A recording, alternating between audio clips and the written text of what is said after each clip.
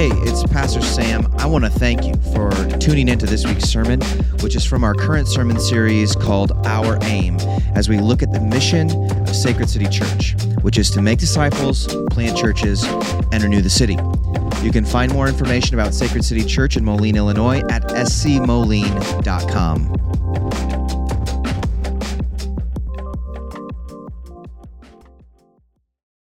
Hear the word of the Lord from Nehemiah 5:14 through 19. Moreover, from that time I was appointed to be their governor in the land of Judah from the 20th year to the 32nd year of Artaxerxes the king, 12 years. Neither I nor my brothers ate the food allowance of the governor. The former governors who were before me laid heavy burdens on the people and took them for their daily ration, 40 shekels of silver. Even their servants lorded it over the people. But I did not do so because of the fear of God. I also persevered in the work on this wall, and we acquired no land, and all my servants were gathered there for the work.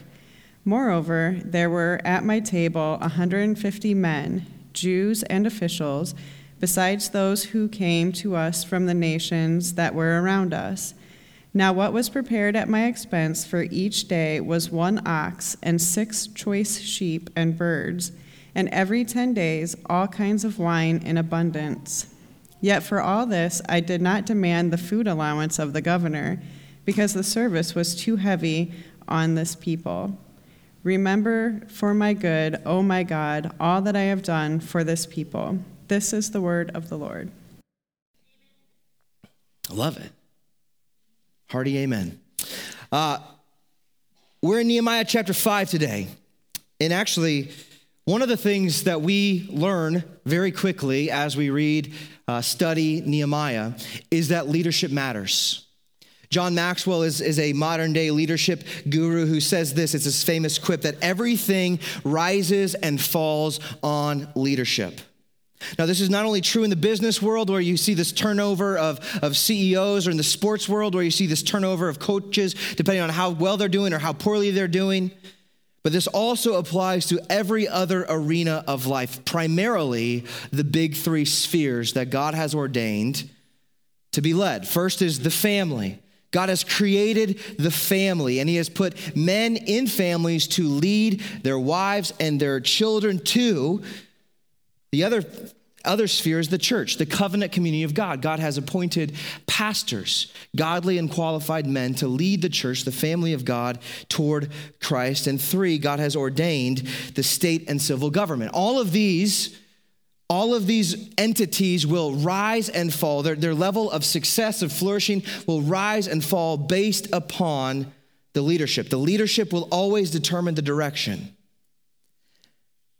Now, we know this. We know that leadership matters. In fact, that's why there's going to be a massive turnout on Tuesday as the polls open for voting. Now, I don't do this very often, but allow me to do a sidebar before I even get into my sermon here, okay?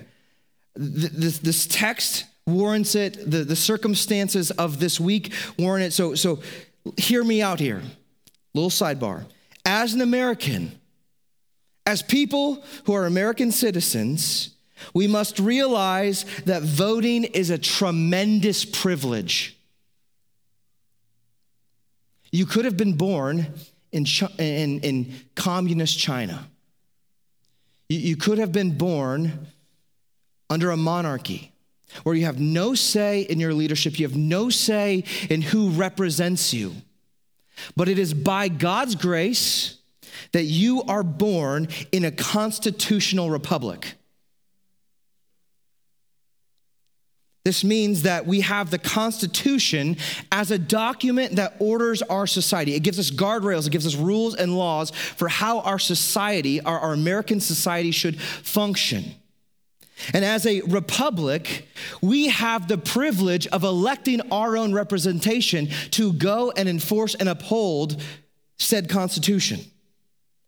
It's a tremendous gift from God. And it's one of the reasons why I believe that it's an incredible privilege to be an American. And with every good gift that we get, we ought to utilize this good gift. We don't just tuck it back in the closet. We utilize good gifts, and we ought to do the same thing. And as Americans, you ought to vote. Now, when you go to the polls, if you are a Christian, you don't just go as an American, you go as a Christian American, or rather an American Christian, the descriptor first. As a Christian, as an American, you have a privilege to vote. As a Christian, you have a duty before God to go and vote in a manner that reflects the lordship of Jesus Christ. That means, according to the Word of God and with a Christian conscience, we vote. Now, this necessitates that we know the issues. Not only do we know the issues, but we know what the Bible has to say about it. Not just current cultural opinion, but the Word of God, the living and active, sharper than a two-edged sword Word of God. And then we must know which candidates most align themselves to that.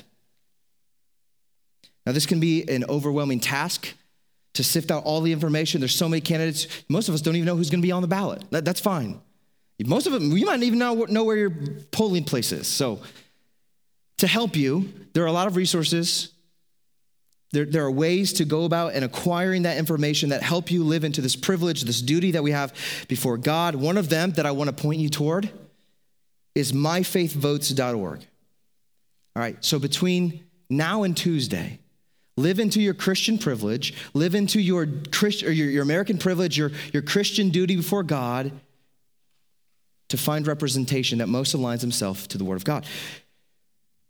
I think this is a tremendous gift. I've never said this before. Never have I said this before. So if you're your first time here, it's like, oh boy, this is one of those churches. Well, hang on tight, baby. But it's a tremendous gift. It's a tremendous responsibility. And the reality is, statistics show that only a third of Christians vote. Only a third of Christians vote. And it's no wonder why we as the church feel underrepresented in our state, in our nation. It's no wonder why we look at what's going on in the world and we see secular humanists taking office and fulfilling these roles and twisting things and creating new laws that lead our country and our state off the rails in a godless direction. Complaining isn't enough. We must use our agency to vote. But just voting isn't enough. We must live lives that reflect the lordship of Jesus Christ. So that's my sidebar, end sidebar, back to Nehemiah. Leadership. Now, Nehemiah, oftentimes, the book of Nehemiah is oftentimes used for one of two things. When a pastor decides to preach through the book of Nehemiah, it's usually motivated by one of two things. One is for a building campaign. Right, we got to build a building. So we need, Nehemiah, obviously God's people need a physical space to do their stuff. Right, so the building campaign. The other one is for leadership lessons, sort of the two cliches of using Nehemiah. Now, both of these reasons are good reasons to go to Nehemiah. God's people do need a physical place to worship, to be together, to gather together. And Nehemiah is, in fact, a great and godly leader. Now, since we already have a building here, we're going to look at the leadership piece today. And actually, this leadership stuff is sprinkled all throughout the book of Nehemiah. There's not just one chapter that really hammers the topic of leadership. It's throughout the whole thing. And through this chronicle, we see that Nehemiah is, in fact, a godly and effective leader. And what we can extract from that are what I have assembled as the 5 C's of godly and effective leaders. In chapters 1 and 2, we got a slide here. You can follow along. Chapters 1 and 2, we see Nehemiah's calling. That's the first C. Nehemiah was called by God. This wasn't just like this inkling that he had in himself. God had called him to a specific task. He gave him an assignment to return to Jerusalem, rebuild the wall. And as Nehemiah has this calling, he's able to cast vision and call other people along with him. And we see the second C in chapter 3 and 4. Nehemiah, we see his competency. So a good and effective, a godly and effective leader is going to have certain competencies, know-how. They're going to know how to do things. We see Nehemiah's strategicness, his effectiveness. He's able to do stuff. Today we see him actually throwing stones up on the wall. We see his competency. In chapters 2 and 4, Nehemiah's conviction is showcased. This is when there's opposition coming from outside the people of Jerusalem that want him to stop building the wall. And he says, no way. God has put this before me. This is mine to do. I am not backing down. He resists the opposition. He is a convictional leader. Chapter 5 displays Nehemiah's character. We saw this last week when evil had crept into the people of God, when there was injustice going on. Nehemiah didn't call a truce with it. Nehemiah didn't just sweep it under the rug. Nehemiah rejects evil and calls God's people to righteousness. See the character of Nehemiah. Now today in verses 14 through 19, we see the fifth C, but this is really a break in the chronological story, right? The narrative of the rebuilding of the wall. What we have here in these 5 verses is basically a journal entry from Nehemiah himself. And as he writes this, he wants to intentionally key us into a few things about his leadership. 3 things. 1, we're told that Nehemiah was officially appointed as a governor, and by who? 2, we see this contrast from Nehemiah and his predecessors, which is the 5th C that we'll get to today. And 3, it shows what compelled Nehemiah to lead in the way that he did. Now, this gives us a framework for the kind of leaders that we ought to follow. And additionally, it informs Christians of how and why we ought to lead wherever God has appointed us to lead. And one thing that we got to keep in view this whole time, just as we see in Nehemiah, is that everything rises and falls on leadership. So let us dig in together. Open up your Bibles with me. Nehemiah chapter 5, we'll start at verse 14, and we'll truck our way through here. Moreover, from that time that I was appointed to be the governor in the land of Judah, from the 20th year to the 32nd year of Artaxerxes the king, 12 years, neither I nor my brothers ate the food allowance of the governor. Now, in this one verse, Nehemiah is telling us a couple things. One, it says that Nehemiah is appointed as governor of the land of Judea. Right, so Jerusalem isn't covered that. Judea is a large section of land. Jerusalem is a city within that. Nehemiah is appointed to oversee, to be the governor, to take a civil office for 12 years.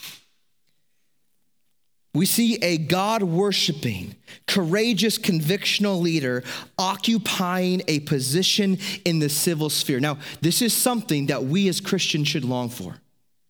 Godly leaders leading people.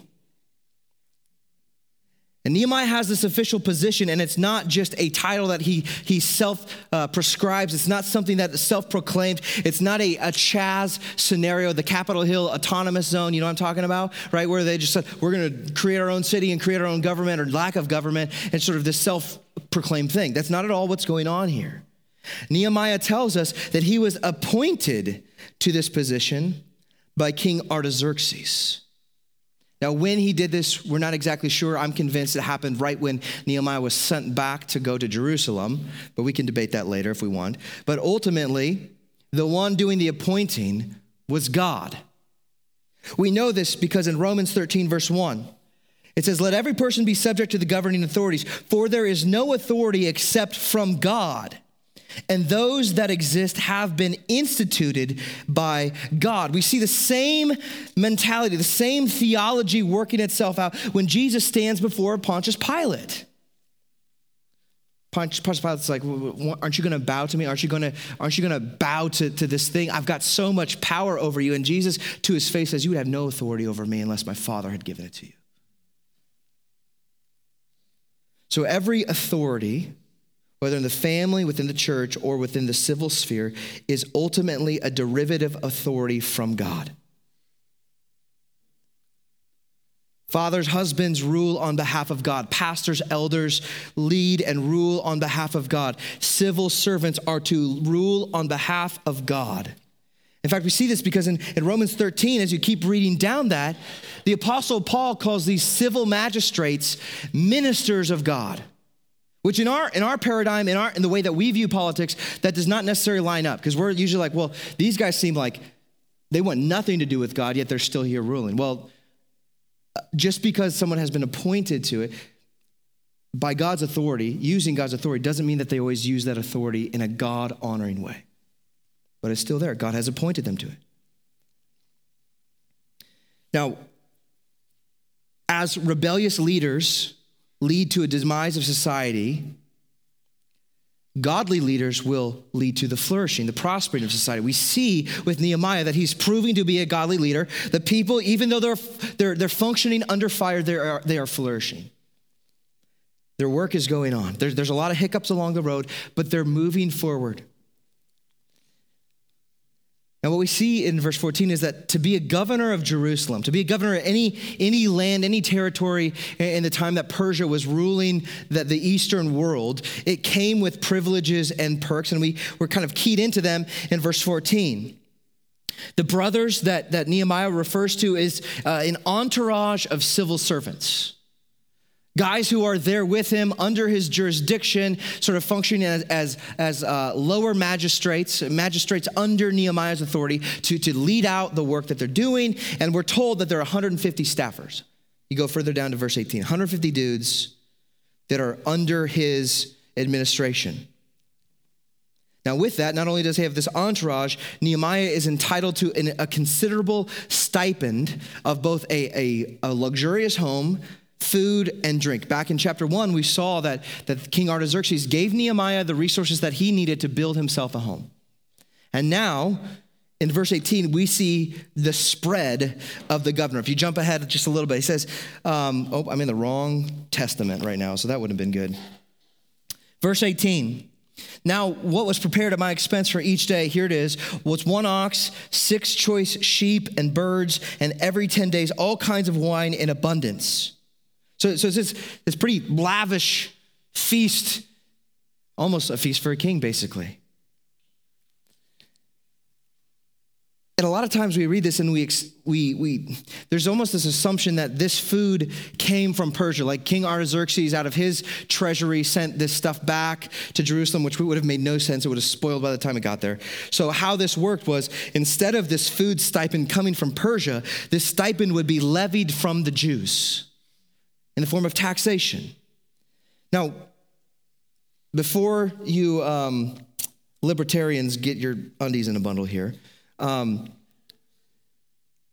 you have to understand that there is such thing as legal, as godly taxation, okay? There is a legitimate, there's a lawful version of taxation. Now, Nehemiah, as governor, is lawfully entitled to tax and collect his due from the people for doing his job. This is a biblical principle. We see this back in the Old Testament. The Apostle Paul repeats it again in 1 Corinthians 9. He says, do not muzzle an ox while it treads out grain. So somebody doing work ought to be compensated. That is a biblical concept. Now, Nehemiah is entitled to some kind of a stipend, but in verse 14, we're told that he doesn't take that stipend. He doesn't take his food allowance. And this is actually what sets Nehemiah apart from his predecessors. Let's look at verse 15. He says, neither I nor my brothers ate the food allowance of the governor. The former governors who were before me laid heavy burdens on the people and took from them for their daily ration 40 shekels of silver. Even their servants lorded it over the people. Now, what we're seeing here is unlawful taxation. Stupid high taxation percentages that are oppressing the people. And so what Nehemiah is saying, these former governors and their servants, they lorded this privilege over the people. They reached beyond what was lawful and placed heavy burdens upon the people. Now we can see how men in those positions can use their position as a means to gain power and privileges for self-gratification. This is we confess it today, we have this inward bent towards selfishness. And as you increase in power, that selfishness, unless unchecked, or if it's unchecked by the gospel, is going to compound and make things worse and worse and worse for other people. This is a trait that we see found in both Pharisees. In Matthew 28, Jesus says, woe to the scribes and the Pharisees who put these heavy burdens upon people. But it's also a trait that's found in kings and career politicians. In fact, in 1 Samuel 8, as Samuel is warning God's people about the dangers, the setbacks of having a king, is the fact that they're going to be taxed heavily. There's this natural greed, this natural power and privilege hunger that a sinful man can exploit to the disadvantage of the people that he's intended to rule. Now, what we see with Nehemiah, where the predecessors were unlawfully taxed and where they're wickedly using their power, Nehemiah doesn't do this. Nehemiah rightly occupies his role as a minister of God, as the governor of Judea. Let's look at verse 16 together. He said, but I did not do so because of the fear of God. I also persevered in the work on this wall, and we acquired no land, and all my servants were gathered there for the work. Moreover, there were at my table 150 men, that's his entourage, Jews and officials, besides those who came to us from the nations that were around us. Now what was prepared at my expense for each day was 1 ox and 6 choice sheep and birds, and every 10 days all kinds of wine in abundance. Yet for all this I did not demand the food allowance of the governor, because of the service was too heavy on the people. We see a stark contrast between the predecessors and Nehemiah in the way that they governed the land. Nehemiah was not, unlike his predecessors, Nehemiah was not there to be served. He wasn't just sitting in his cushy palace, somebody dropping grapes in his mouth and serving him wine and cheese. Nehemiah was out there getting his hands dirty. He says, I was out there with my entourage. We're there throwing stones around. We're there, I don't know if they got pulleys at that time, but they're moving this heavy weight. They're stacking those stones. They're building the wall. They're doing the work that they're calling people to do. And in this, with his position, Nehemiah doesn't take a profit. He says, I didn't acquire any land for this. I didn't do this to bolster up my personal portfolio. In fact, what we see is it actually cost Nehemiah to fill this office as governor without taking the stipend. He says that he, at his own expense, that all of this stuff that he said, all the ox, the sheep, the birds, the wine, all that stuff was prepared at his expense, out of his own pocket. It cost Nehemiah personally to feed his staff and to carry out the mission that God had called him to. Now, when we think about the way that leadership is set up, when specifically in the civil sphere, do we rarely ever see an elected official in a suit, knees dirty from getting down, bending, putting the wall together, doing whatever it is that they're trying to do. Rarely, if ever, do we see an elected official, a governor, a senator, or whatever, down on their knees like this. It doesn't fit our paradigm of leadership. And so we have to ask the question, why would Nehemiah forego what he was entitled to? Is he just predisposed toward generosity? Perhaps, but verse 18 actually tells us.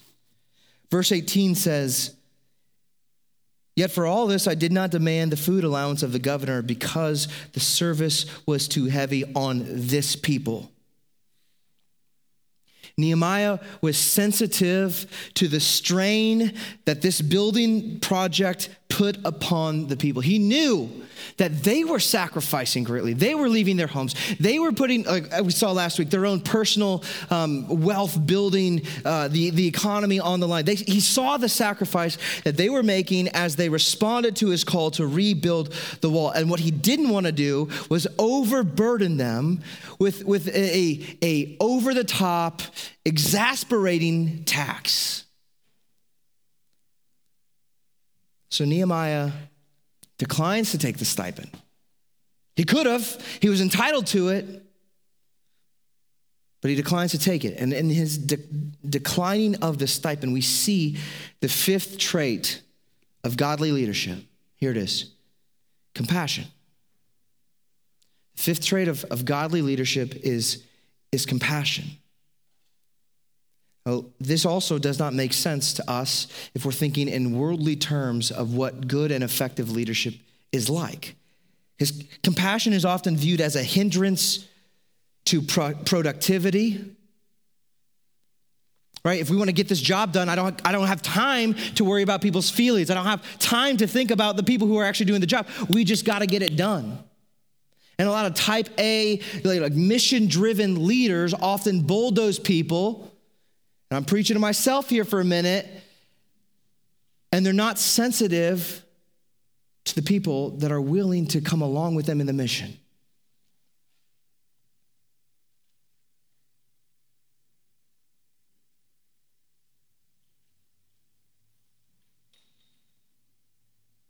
Compassion can be viewed as a hindrance to productivity because this ultra-driven leader just wants to get stuff done at any cost.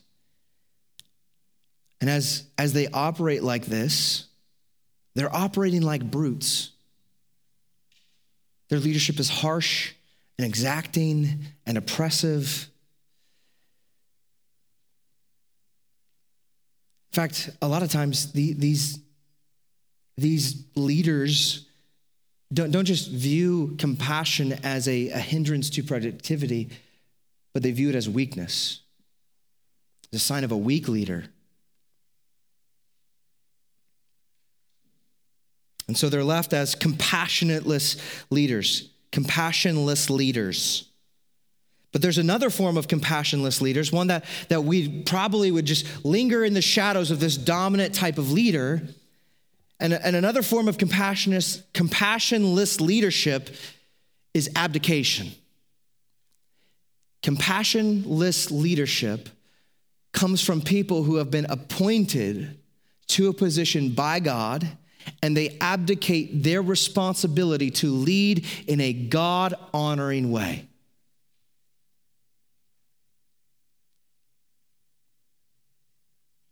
This is what it looks like in the home.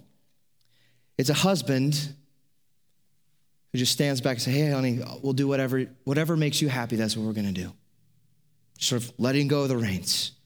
And when the husband steps back like that, he's not stepping underneath the load he was meant to carry. And then somebody else has to stand under that load for him. And all of a sudden we find his wife being treated like a beast of burden. She's the one that's got to carry the load. She's the one that has to step in and fill the gap that he is refusing to fill. And you see this also in the kids, where kids, they sense this void and they got to pick up the slack. There's something in them, hey, something's not right. We got to step into this. And you rob them of their childhood. Abdication of responsibility is compassionless leadership because it exposes a lack of care for those that God has placed under your dominion.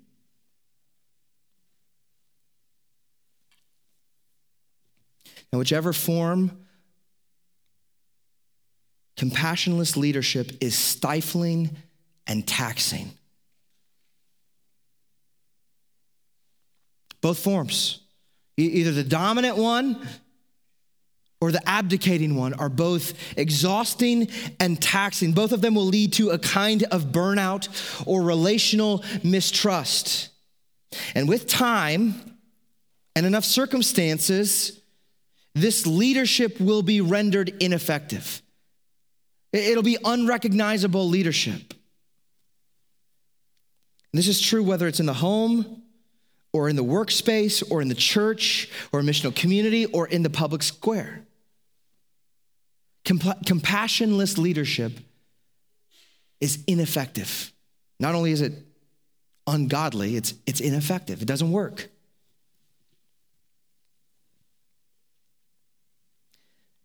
What we see with Nehemiah is that he is full of compassion towards his people. He has a big heart for the people that God has placed him over. Such a big heart that he's willing to sacrifice for them at his own expense. This is a perfect example of what we talked about. I don't know if you go back to the Father's Day sermon that I preached. We were doing that sermon series of Cruciform. I wrote that whole sermon series just to get to that one sermon. This is what it looks like to lead from the grave. To pour your life out, to dump it out, buckets full at a time. So you are effectively putting yourself down in the grave. The more that you expend yourself, trusting in the resurrection power to lift you up for another day of leadership.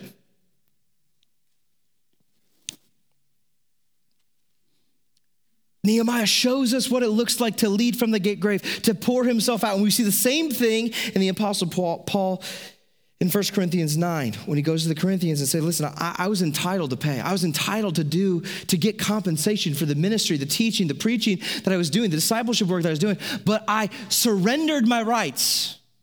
I took at my own cost. I took that upon myself for you, for your benefit, for the mission to move forward. Paul says this. And as we imitate Paul, as he imitates Christ, Christian leaders too, regardless of what sphere you've been appointed to be a leader in, must imitate this compassionate leadership. Colossians 3 commands all Christians to put on a heart of compassion. But this heart of compassion should be most demonstrated among the leaders in the church, Christian leaders in the world. This willingness to lay down your rights, to lay down your life so that others might live and flourish, that you would lead from the grave.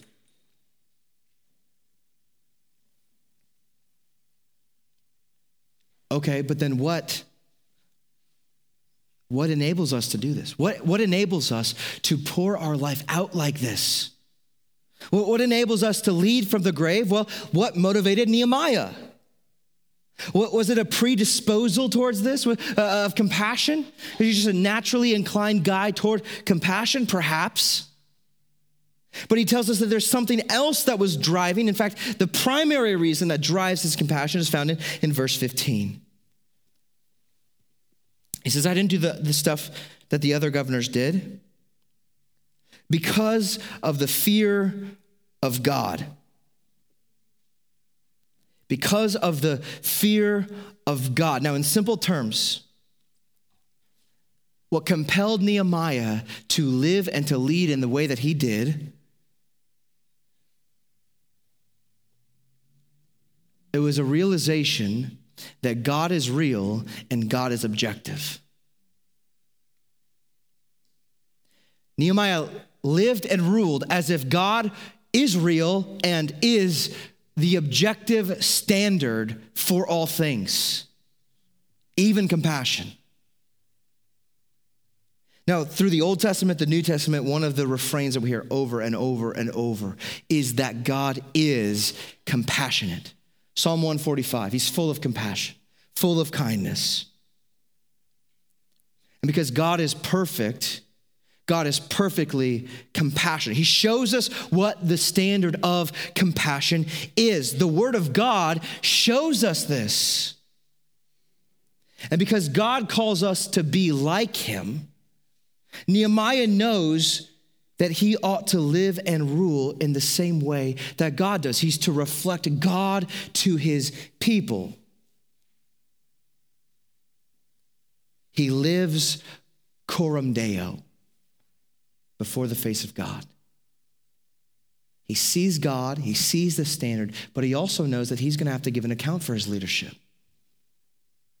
In fact, that's one of the things that pastors are warned of. It's like, you have to give an account before the Lord. Husbands, you're going to have to give an account for your family. Did you lead in a way that was coram Deo, that God's face was before you, that you saw his instruction, you saw his character and emulated it? I'm about to say something really hard here. True compassion, true leadership is impossible without the fear of the Lord. True compassion, True compassionate leadership is impossible without the fear of the Lord, because without the fear of the Lord, without the standard, an objective standard, without someone that we are accountable to, how are we going to know what compassion is? The fear of the Lord shows us this. Without that, we're going to be led to one of two ditches. Either we are going to totally reject the idea of compassion. We're going to agree that compassion is weakness. And we're going to operate in our monkey brains, like Joe Rogan suggests, and live into the travesty of Darwinian survival. We're just a clump of matter. And what does it matter if compassion is a thing? It's survival of the fittest. So inhumane. Or the other mistake that we make is that we will reject God and his statutes and create a counterfeit compassion. A human invention based on popular wisdom of the age.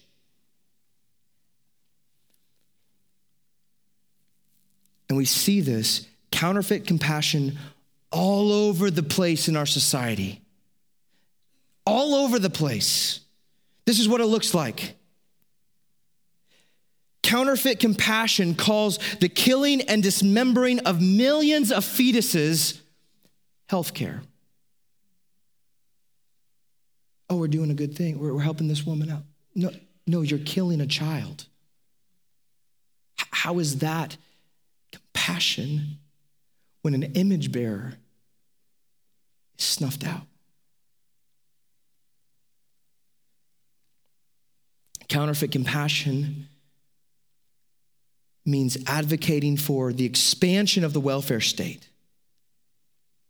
That more government money would get dumped into ineffective programs to serve the poor, which really only hurts them. And here's the deal. It distances us, real humans, from interacting with other real humans who have needs. So we say, hey, well, I paid my taxes. Uncle Sam's going to handle the poverty issue. And I look at somebody who actually has needs and say, I already did it. I took care of it. It's an abdication of responsibility. We say, well, if the welfare state is bigger, then we can actually fix this. No, this is counterfeit compassion. It's a distancing of ourselves from our obligation as Christians to love the poor, the disfranchised, the needy, the widow, the orphan. Here's another one.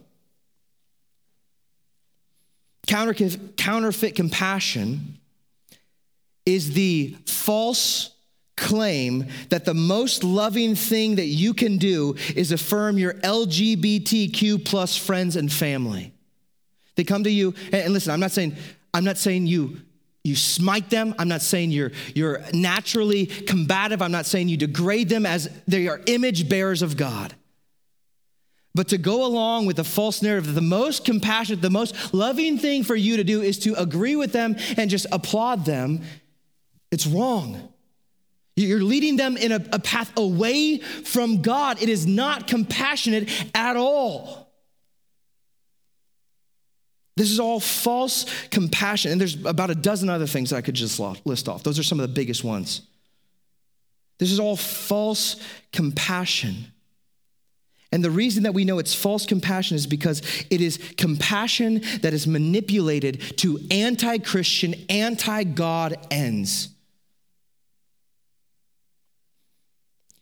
The chief end of that kind of compassion is not the glory of God. It's the glory of man.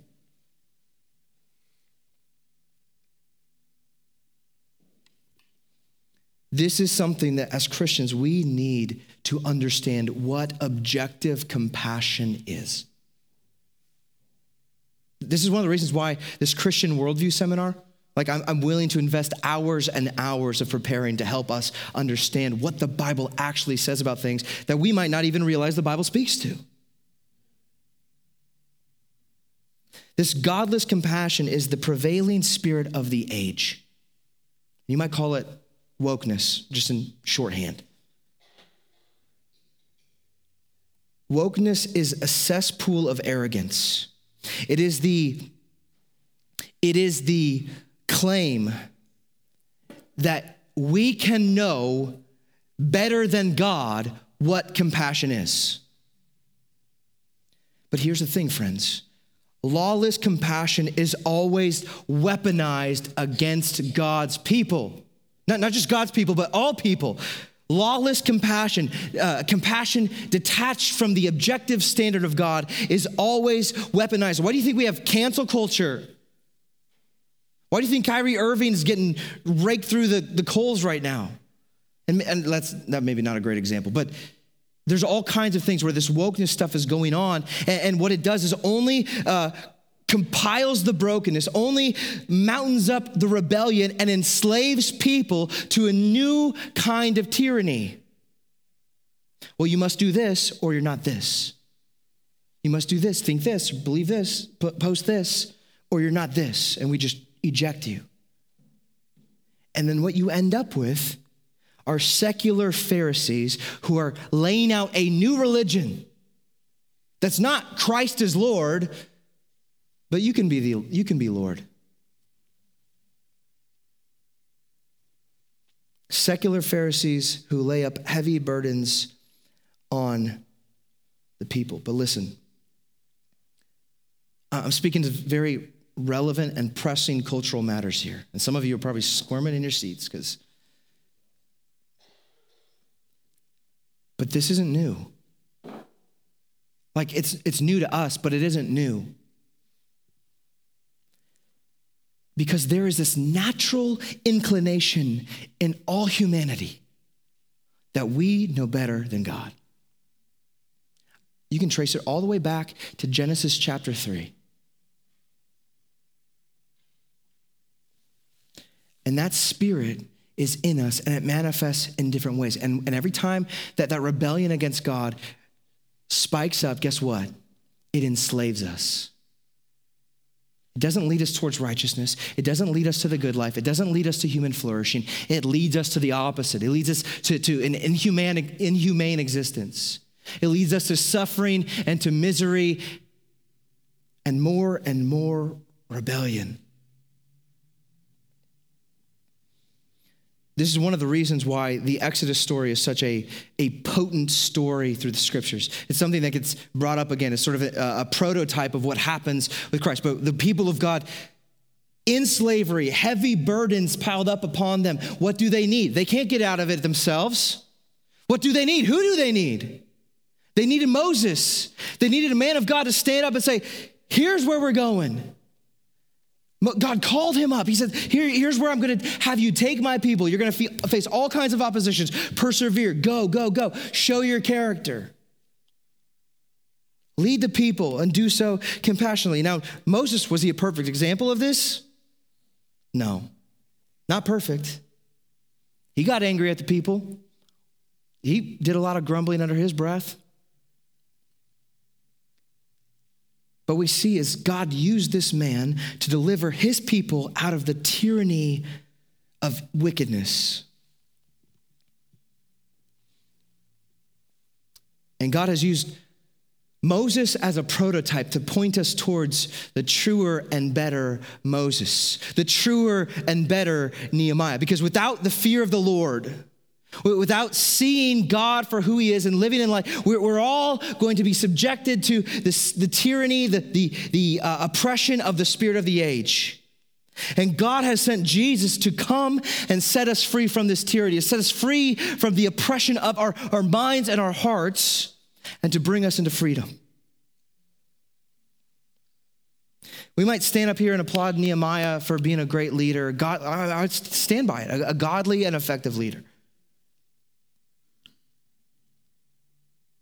But Jesus is a leader that perfectly embodies all 5 of these C's of a godly and effective leader, perfectly.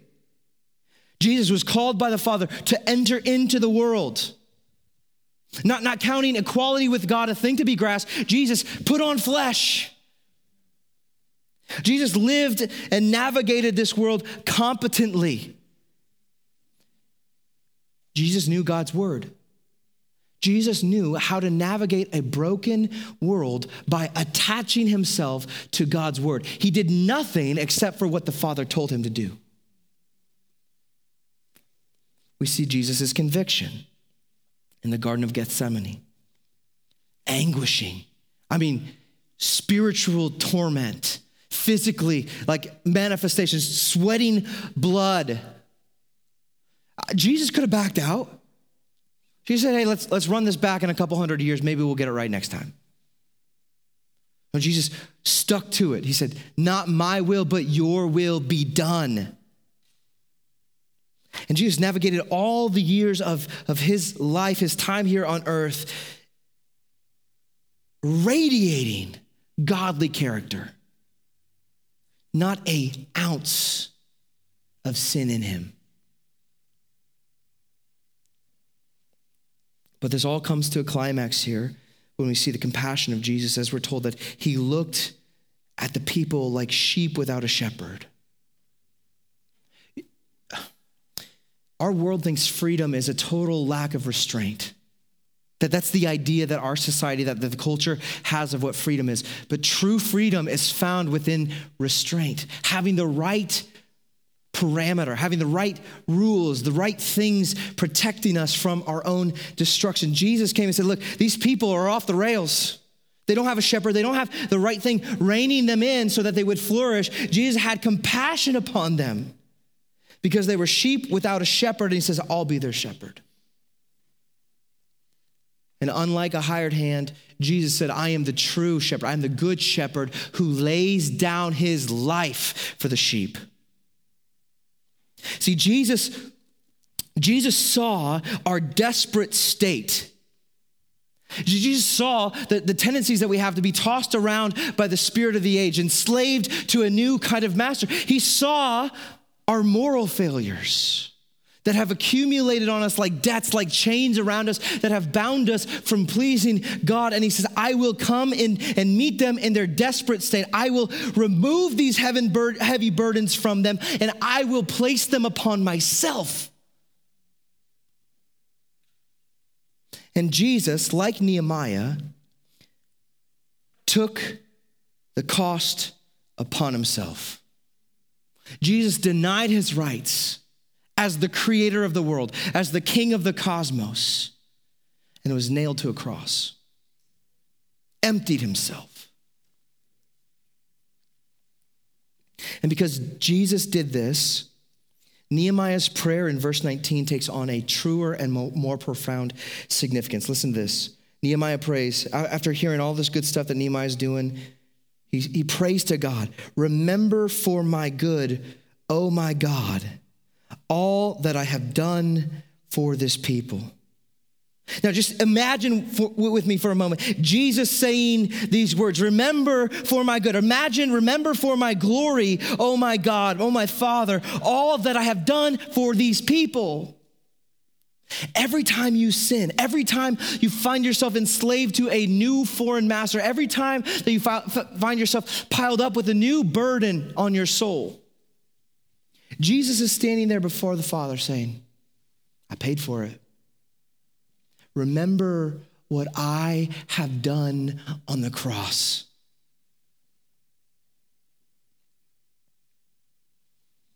Friends, Jesus is the ultimate leader.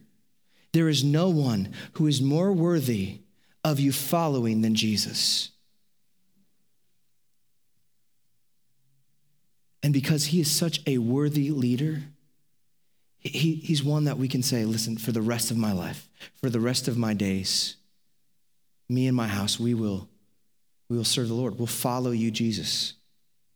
We will fear you, oh God. We will see the magnitude of our sin before your face and see how Jesus paid the price. We will worship Jesus for going to the cross for him. We will follow Jesus and obeying all of his commands. We will emulate Jesus in his compassion for his people. There's no other leader like him. There's no other leader.